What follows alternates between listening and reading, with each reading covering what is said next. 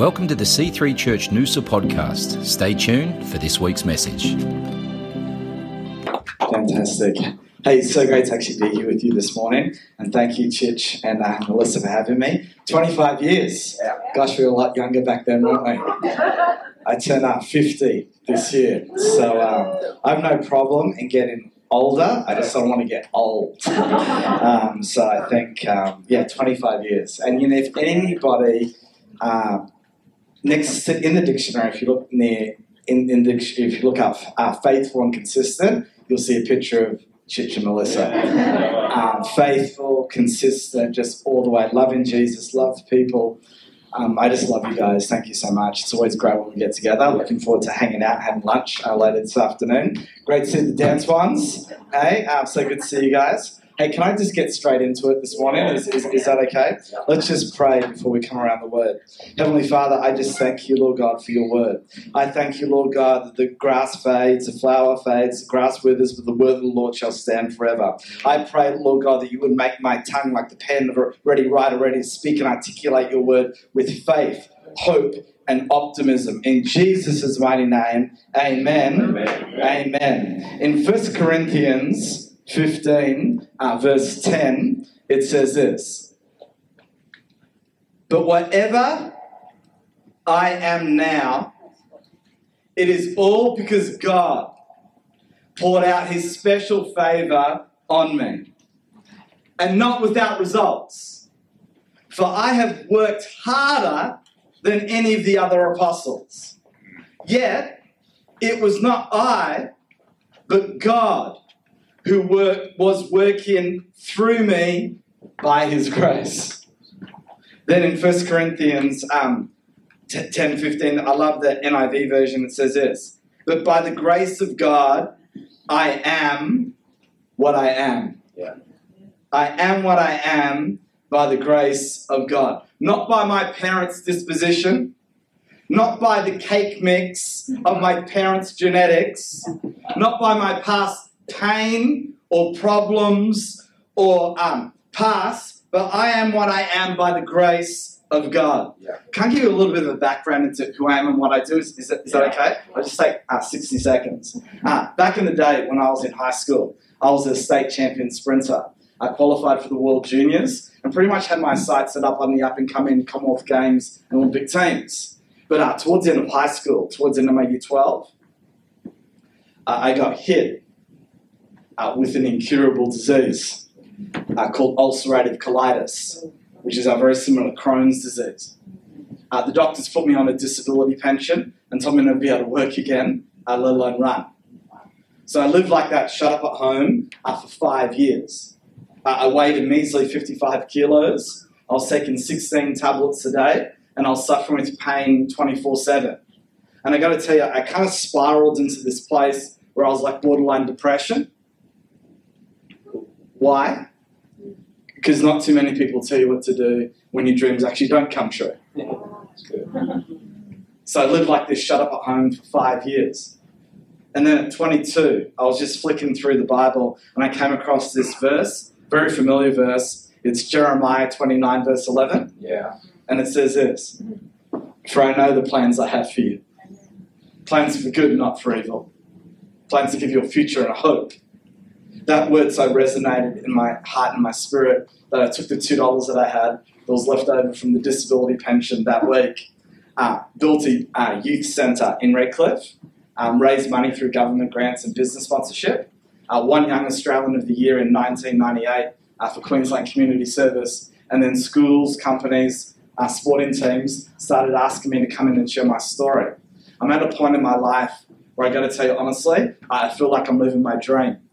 In terms of high schools, I now get to speak in around about 300 high schools around the world every year, averaging about 150 flights to about 100,000 teenagers. A lot of the big boys' schools, big GPS schools in Sydney, get me in a special org with their first 15 rugby teams, coach on mental toughness and discipline. I had a school in Melbourne fly me down for 1 hour just to work with 8 of their rowers before a major regatta they had coming up. All the athletic squads, swimming squads, prefect committees, leadership groups, gridiron teams in America, rugby academies in New Zealand, equestrian teams in Victoria, the National Rugby League, the NRL. They've hired me in to come work with all 16 of their teams based on one of my books called Men of Honor, trying to change culture in the next 5 years. At this point in my life, I've got to say honestly, I feel like I'm living my dream. If you go back to when I was 22, well, when I was 22, I actually weighed 55 kilos. I was taking 16 tablets a day, and I was suffering with pain 24/7. But I am what I am by the grace of God.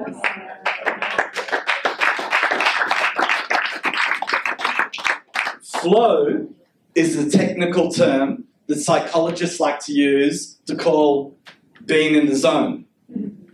Runners would call it runner's high, where they get to this point where they pass their second wind and they feel like they could just go on forever, like in this rhythm. Basketballers call it being unconscious, where every basket is just all net. They don't see the hoop like a keyhole. To them, it's like a swimming pool. Comedians call it the forever box, where they're at one with the audience and they feel like they're on a roll. They feel like they could just go on forever. Musicians call it being in the pocket, where they're just on a roll and they're just jamming. They feel like it could just go on forever. All of us, now flow is ubiquitous. Every single person in this room has experienced flow at some time. Yes. Flow happens when time dilates, which is just a way of saying that it passes strangely. For instance, have you ever been so engrossed in a creative task where you were designing something or painting or coding even, and you felt like 15 minutes had gone by on the clock, but actually like 3 hours? Yeah. You just got lost in the moment, plunged into the deep now, rapt attention, complete absorption. You forgot about your phone. Do more stuff that makes you forget about your phone. Surfers talk about being in a wave, and the wave went for like 7 seconds, but it felt like 15 minutes. They were literally at one with the wave. That's true. Rugby players talk about how they're on the field, they're paying total attention to the next play, they don't even notice the crowd or anything else, and it feels like everything's in slow motion. We've all experienced flow at some time. And when you're in flow, that is where you feel your best and you perform your best. It's about being on point or on a roll. Kathy Freeman describes it like this: running is where I find true peace. And that is where I feel so completely free and so completely happy. It is a beautiful feeling. It is almost like falling into a slipstream that leads you straight to heaven. For me, it has always been a spiritual experience. This is where the singer becomes the song. The dancer becomes the dance. They're in this place of flow. And when you're in flow, it massively accelerates human performance. It's like your sweet spot. A Harvard professor described it like this: flow naturally catapults you into a level you're not naturally in. It naturally transforms a weakling into a muscle man, a sketcher into an artist, a dancer into a ballerina, a plotter into a sprinter, an ordinary person into someone extraordinary. Everything you do, you do better in flow. From baking a cake, to planning a vacation, to solving a differential equation, to writing a business plan, or playing tennis. Flow is a doorway to the more we seek. In flow, you will find in manageable doses all the more that you need. Mihai Csikszentmihalyi, who was the founder of Flow, he was actually studying play. But play was not a robust enough statement for him to gain funding, so he changed it to flow. He said this: when you're in flow, you know that what you need to do is possible to do, even though difficult. And a sense of time disappears. You forget yourself. You feel like you're part of something bigger. It is like God working through you by his grace. First Samuel. Can I just get into this? That was the appetizer. Can we just get into this now, right? First Samuel 30. I'm going to go from verse 3. I don't know if we got that up. It says this, ready? So David and his men came to the city, and there it was burned with fire. This is a dark moment. This is a moment of great despair. I love the Bible. I love the narratives that it paints, because even though this was written thousands of years ago, its teachings, its insight is just as necessary today. Yeah. The city was burned with fire. Their wives, their sons, and their daughters had been taken captive. Then David and the people who were with him lifted up their voices and wept until they had no more power to weep, hopeless and full of despair. And David's wives, and Anoan, and the Jezreelite, and Abigail, the widow of Nabal, the Carmelite, had been taken captive. Now David was greatly distressed, for the people had been taken captive, and the people also spoke of stoning him, because the soul of all the people was grieved, every man for his sons and his daughters. Now listen, I do not know what it's like to feel like you've lost your family, but I do know what it's like to feel like you're losing your business during a pandemic. And I do know what it feels like to feel like you're losing your home because of a pandemic. And if you live long enough, you know what it feels like to experience loss. But this is what I love. In the next verse it says, despite all of this, but David strengthened himself in the Lord his God. Then David said to Abinadab, the priest, Amalek's son, please bring me the ephod here to me. And Abinadab brought the ephod to David. So David inquired, everyone say inquired, of the Lord, saying, shall I pursue this troop? And shall I overtake them? 2 questions. And the Lord answered him and said, pursue, for you shall surely overtake them, and without fail recover all. Yeah. To find your flow and to live with divine purpose is to know God's will and to do it. Wouldn't it be wonderful to live with this kind of purpose? To know without a shadow of a doubt that the fight or the challenge that you're about to enter will be the fight or the challenge you will win. Yeah. To live with that kind of knowing would be mind-boggling. The problem is that we get so busy and so distracted with our own agenda that we don't understand God's agenda. God, I'm sorry, I know this might bust a bubble, but God is not in your life to help you pursue your vision. Very good. He is in your life to help you fulfill His vision. His vision is to establish the kingdom of God on this planet. So the question we need to be asking ourselves as you're approaching Vision Sunday is, how can I bring God's presence into the marketplace, into my school, or into my home? In Jeremiah, it says, before I formed you in the womb, I knew you and sanctified you and ordained you to be a prophet for the nations. You are ordained to work, to do God's work. And if you do God's work, it's guaranteed to succeed. Yeah.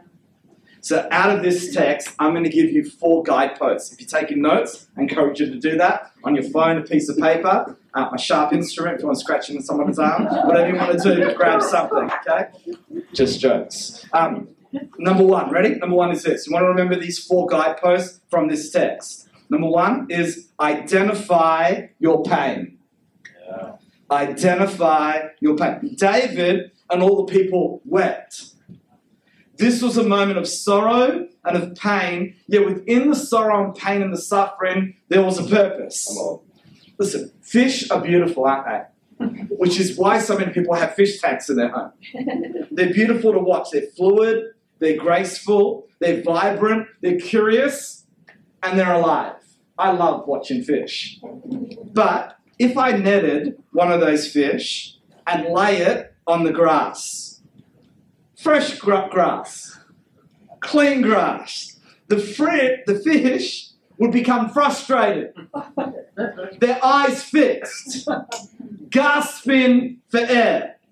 And no matter, I'm telling you, and I'm a motivational speaker, no matter how much I tried to motivate and encourage that fish to stay on that grass, or try to encourage that fish that was nice and soft and clean, it would just, and if you could just try it out for a while, it couldn't survive. They could not adjust. Why? Because this fish has been created for the water. And once back there, it would effortlessly swim again. A fish would die if we did not honour the reality of its nature. Yeah. And you will flounder if you dishonour or ignore your nature and your strengths. I was in Perth a little while ago, and this young girl emails me, and she says, Glenn, I'm a dancer, I used to be a dancer, but my dance teacher left. And so when she left, all of my friends dropped out of dance. And because they dropped out, I decided I was just going to drop out as well. But she said, in the email, she said, but that's when the depression started for me. So you know what I did after your seminar? So I went and grabbed my jazz shoes out from under my bed. I dusted them off. I joined the first open jazz class I could. And she said, it took about 3 weeks. All the depression, all the anxiety started to leave. When you're not operating your gift, you'll start to flounder rather than flourish. You need to be able to identify your gift. Now, listen, and sometimes identifying your gift is actually through your pain. Yeah. Some people feel like they're fish out of water, and your prolonged dissatisfaction could be telling you or letting you know that you're created for more. And just like these fish, you feel like you're dying on the inside. Listen, we have been taught all our lives that to believe that dissatisfaction is a bad thing, that we should do everything we can possible to avoid it. We should shove it down, ignore it, act like it doesn't bother us, plaster on a smile, buy something new and shiny to take the pain away. But your frustration could be telling you to move on. You know, back in the 60s, you know what the catchphrase was in the 60s? Was, if it feels good, do it. That's not great advice for anybody. It feels really good to eat a whole chocolate cake in the moment. Okay, listen, I'm a little bit embarrassed by this, but I think this might help somebody. A few Christmases ago, I actually ate a whole tub of connoisseur chocolate ice cream all by myself in one sitting. And can I tell you honestly, I didn't feel sick while I was eating it. but about half an hour later, some of us don't feel sick while we're scrolling. Come on. But about half an hour later, they're comparing. Yeah. It's like these toxic emotions, right? So if it feels good, do it, right? It feels good to have a Netflix binge, right? But in the moment. Yeah. But you know what today's mantra is? Today's mantra is if it feels bad, make it stop. Yeah. But in order to fulfill your purpose, in order to grow as a person, you need to experience some challenging things. Yeah. That's what makes us grow. For instance, you know when you're working out in the gym, can you please tell me, on what rep do you think your muscle will grow the most? Would it grow the most on rep 1? Or would it grow the most on, let's say, rep 10? Anyone? 10. Well, it's actually 11. You know when you can't go any further? You know you feel like you reached a point where you just can't go, the point of failure? That's when your muscle grows the most. So it's in our pain, right? Now, or sometimes your pain could be leading you to your purpose. We need to develop some level of emotional understanding. For instance, sometimes the frustration you're in right now, or the anger you're feeling right now, you got to ask yourself, where does this originate from? My wife, Belinda, she likes it when things are organized. It frustrates her when there is disorder. sitting next to her at a conference or in a church service, you'll get a running commentary on what is going wrong in terms of segue and timing and sequence and flow. Even just last Sunday in church, he turns to me and says, "Why the screen changes so slow?" I didn't even notice. But she notices these things. You know, if you see a problem, maybe you're probably the solution. Because other people don't see what you see. But you are how you are by the grace of God. Yes. You know, an inventor, a creator, a designer, an architect. You know, when they invent something, would you say that when they invent that thing for a purpose? In the paperclip, think about this. Was the paperclip actually designed with purpose in mind? Yes. Clearly, right? The chair that you're sitting on. Was that chair actually designed with intent and purpose in mind, right? Follow this logic then, ready? Therefore, everything in this room was created for a purpose, yes? Yeah. Therefore, if the paperclip has a purpose, and if the chair has a purpose, then it will be an insult to me to say that my life doesn't have a purpose. Come on. And guess what? If my life's got a purpose, then so is yours. Your mission, your task, your odyssey through this life is to actually work out what that purpose is. Oh, great. Be able to sometimes the key to your purpose is by able to identify your pain. You know what I think? I mean, I speak to young people nearly every single day. You know what I think is really, really dumb advice to give to young people?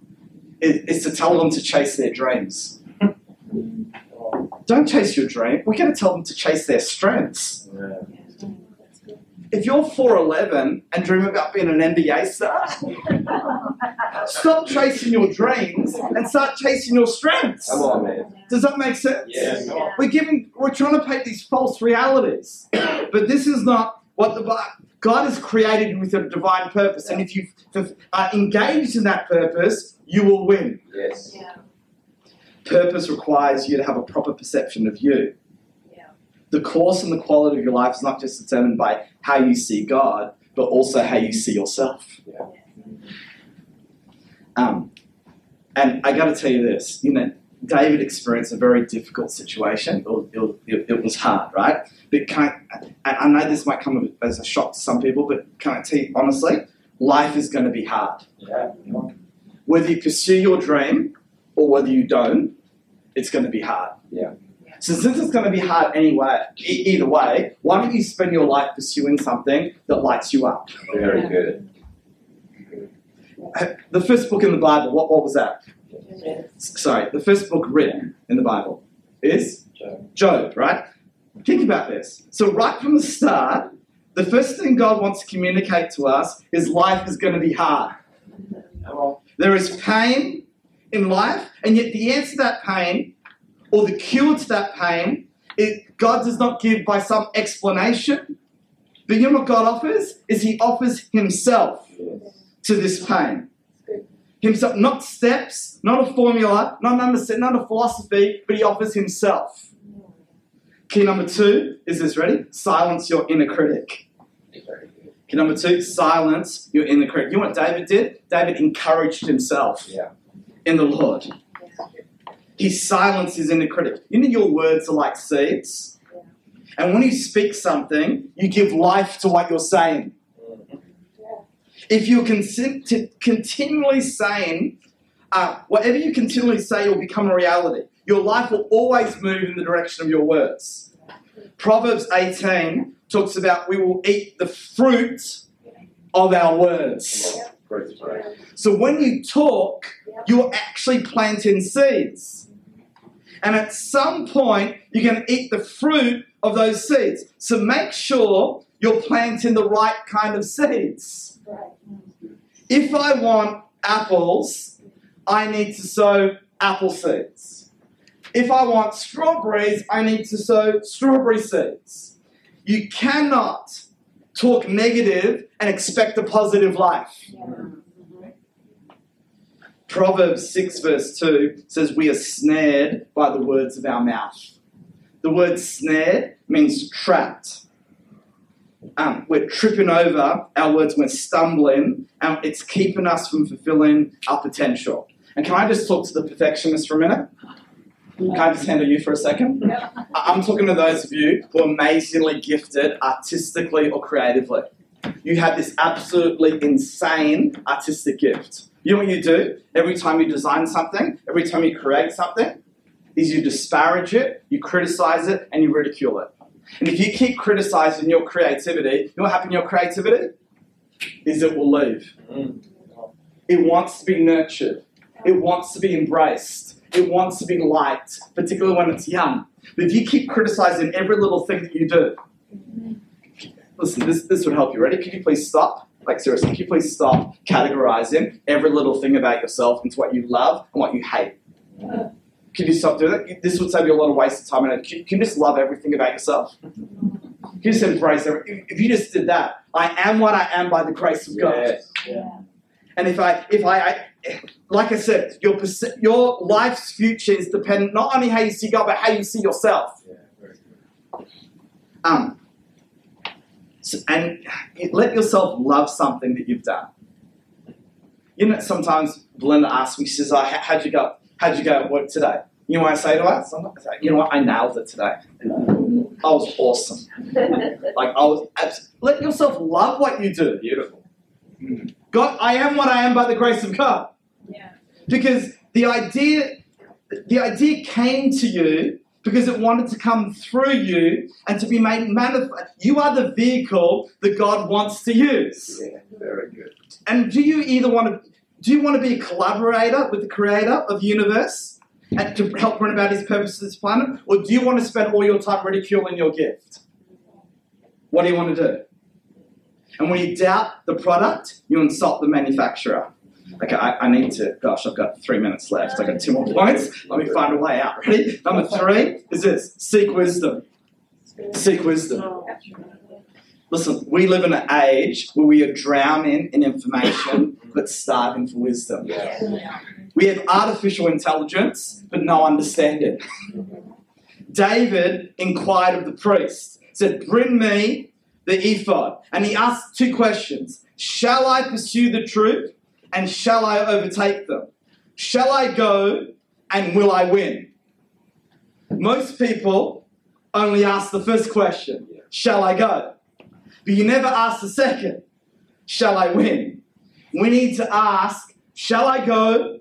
Is this the person I should marry? Is this the business I should be building? Shall I go and will I win? Seek wisdom, please. Have you ever heard this saying? It's a colloquial saying. It's always out there in the ether, and it's this. You know what? Everything happens for a reason. Don't we love that?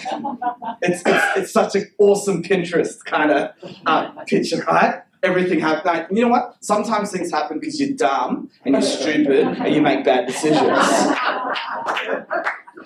Not everything happens for a reason. In fact, can I just speak, if you're a teenager, if you're a 16-year-old about to make a really big decision, here's what you need to do.